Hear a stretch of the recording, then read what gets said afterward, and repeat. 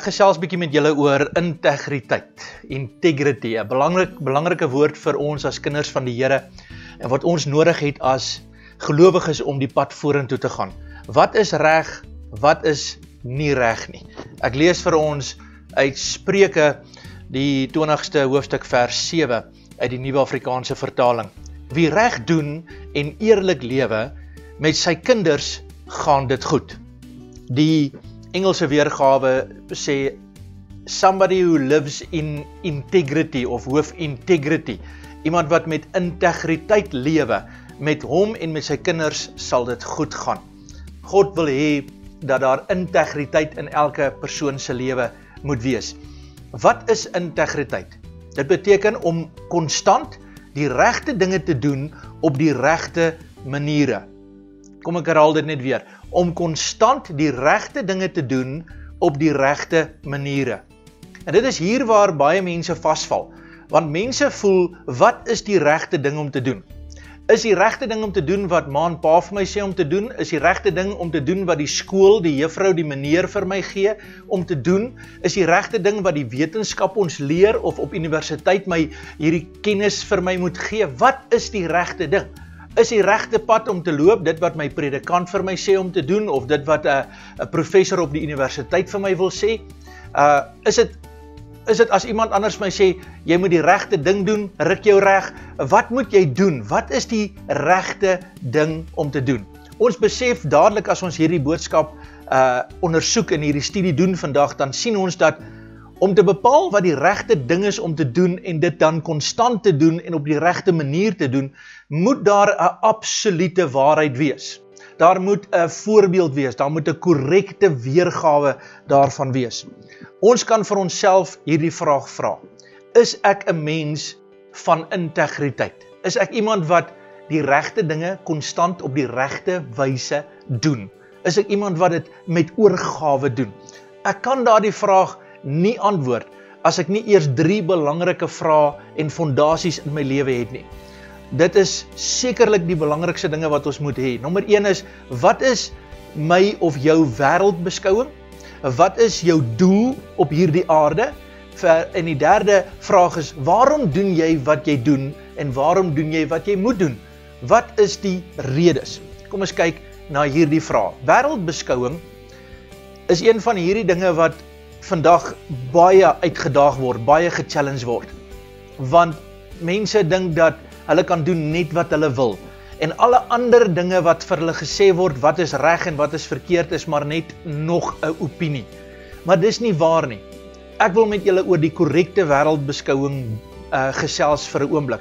Die korrekte wêreldbeskouing kan ons slegs vind uit die Bybel uit en dan ook veral uit die hoofstuk in Genesis, waar ons hierdie wêreldbeskouing sien, dat die mens gesondig het, die mens het afvallig geword, die mens het gekies om sy eie wil te dien, en as gevolg daarvan het die dood en sonde, 'n sondige natuur in die mens teenwoordig geraak. Dit is die gif wat in 'n mens ingekom het, wat oorgeplant word van geslag na geslag, na generasie, na tydperk tot tydperk, en dispensasie tot dispensasie. En dit kan nie van die mense kant af oorbrug word nie. Enigste manier hoe ons van sonde na lewe toe kan oorgaan, en lewe is nou weer 'n woord wat baie mense verdraai vandag. Daar is geen lewe sonder Christus nie. Lewe is, die definisie van lewe is Jesus Christus. Jesus is lewe. Hy is die weg, die waarheid en die lewe, volgens Johannes 14 vers 6. En om van die sonde te kom tot die lewe is onmoontlik. En dit is hoekom God vanaf die lewe, God het Christus gestuur na ons as sondige mens toe, in 'n sondige wêreld kom sterwe vir ons, en vir ons die geleentheid gegee om in hom te glo, en wanneer ons in hom glo, gaan ons oorbeweeg van die sonde na die lewe toe. Hierdie wêreldbeskouing is van kardinale belang. Dis nie 'n kwessie van ek het 'n opinie nie. Dis 'n kwessie van God is reg, die mens is verkeerd. God kan alleenlik gevolg word en ons as mens moet gehoorsaam wees aan die enigste oplossing wat daar vir die mens is. So wêreldbeskouing is nommer 1 dat die mens kan nie, maar God kan. Die mens het nie in homself te vermoë nie. Hoor wat ek sê, daar is geen hoeveelheid kennis wat die mens sal kan akkumuleer tussen sy gesonde ore om op die einde van die dag by 'n punt uit te kom waar hy homself kan red nie. Die mens het God se redding en verlossing nodig vandag. As ons hierdie wêreldbeskouing reg in ons binneste het, as dit 'n goeie fondasie het, dan sal ons verstaan dat as 'n mens bly in hierdie verkeerde weg, hierdie sondige weg, die weg van 'n sondige natuur, dan gaan daar gevolge wees. Gevolge wat groot skade gaan hê. Woord van die Here sê in Romeine 6 vers 23, die loon van die sonde, of die gevolg, of die uitkoms van sonde, is die dood. Hierdie dood is weer 'n woord wat ons in ons terme, in ons taal, baie verkeerd verstaan. As ek vir iemand vra, wanneer is jy dood? Dan sê ons, dis maklik, dis wanneer jy jou laaste asem uitgeblaas het. Dis in werklikheid nie so nie. 'n Mens is dood as jy nie Jesus het nie.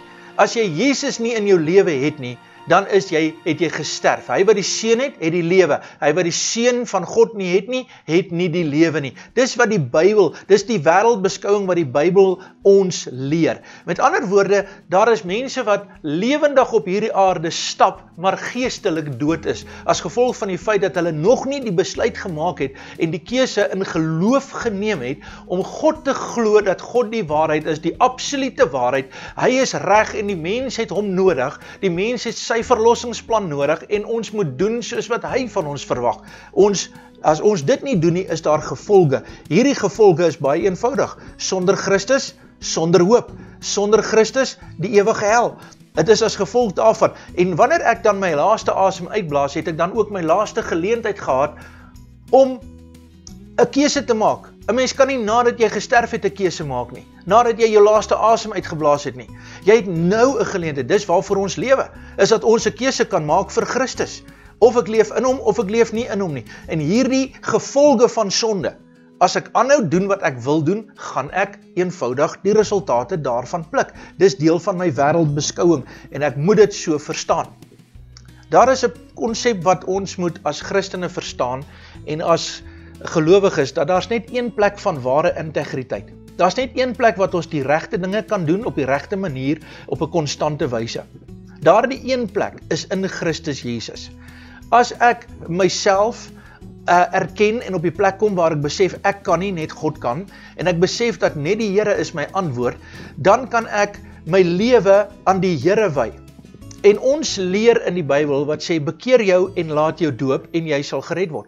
Dit is so belangrik dat ons moet bekeer, dat ons onsself in die Here moet plaas. Maar hoe doen ek dit? Ek gee my lewe aan die Here oor, ek bely, ek erken, ek draai om, ek doen al hierdie dinge, maar nou sê God, nadat jy jou bekeer het, moet jy jou laat doop. Daardie doop is 'n simbool van waar jy sterwe en Christus dan met ander woorde in jou lewe. So jy stap in Christus in en Christus stap in jou in. En hierdie konsep is wat ons die in Christus beginsel noem. Met ander woorde, daar's een plek in hierdie wêreld waar ons ware vrede, vriendelikheid, goedheid, getrouheid, sagmoedigheid, hierdie integriteitskonsepte kan aanvaar en beleef, en dit is in Christus Jesus. En die eerste stap is dat ons moet onsself, nadat ons hart vir die Here gegee het, ons sonde bely het, sonde nie sondes nie, sondes is allerhande goedjies wat jy reg of verkeerd doen in 'n dag, maar sonde is die natuur van ek het God nodig, ek wil dit vir hom gee, en daarom bely jy en jy kom in Christus. Nou dat jy in Christus is, nou kom maak Christus in jou liggaam woning, en ons moet verstaan, nou dat jy in Christus is, leef jy nie meer nie, maar Christus leef in jou en deur jou, en jy is nou 'n tempel van die Heilige Gees, en deur die Heilige Gees kom woon God in jou, en nou kan jy nie met jou liggaam maak wat jy wil nie, ons moet nou in ons liggaam die regte weg volg in Christus Jesus. En dis deel van ons wêreldsbeskouing, dat 'n Christen kan nie maak wat hy wil nie, 'n Christen maak wat God wil. So is dit dan ook so dat as jy Christus nie kies nie, kan 'n mens nie maak wat jy wil nie. Jy leef vir die duiwel. Jy leef vir die gees van hierdie wêreld en die gees van duisternis. So jy het 'n keuse of jy dien die wêreld of jy dien God. Daar's nie 'n tussenin nie. En baie mense kies nie God nie omdat hulle dink hulle gaan hulle eie lewe leef, maar hulle besef nie hulle eie lewe is 'n weg tot die dood toe nie. En God wil daardie weg gee en oorwinning gee. So die eerste beginsel wat ek wil antwoord vandag om ware integriteit te beleef, is kry jou wêreldbeskouing reg, dat die mens is verkeerd, God is reg. Die mens het God nodig, die mens moet gered word, die mens moet sterf, hy moet homself bely, hy moet homself in die Here plaas, hy moet gedoop word, en die Heilige Gees moet daardie persoon inwoon, en daardeur gevul word met die Heilige Gees, sodat Christus in hom kan woon, en die tempel van die Heilige Gees kan word, sodat daar 'n verskil in daardie persoon se lewe kan plaasvind.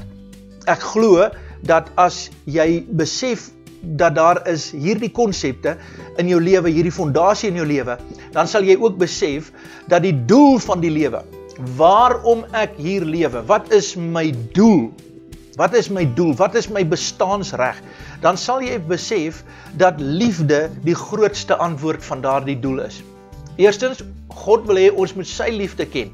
Tweedens, ons moet leer om onsself lief te hê, sodat ons verstaan dat daardie liefde is kosbaar en waardevol, laat ons nie ons liggame, ons lewe, ons tyd en energie wy aan goed wat ons lewe uitmekaar uitskeer nie.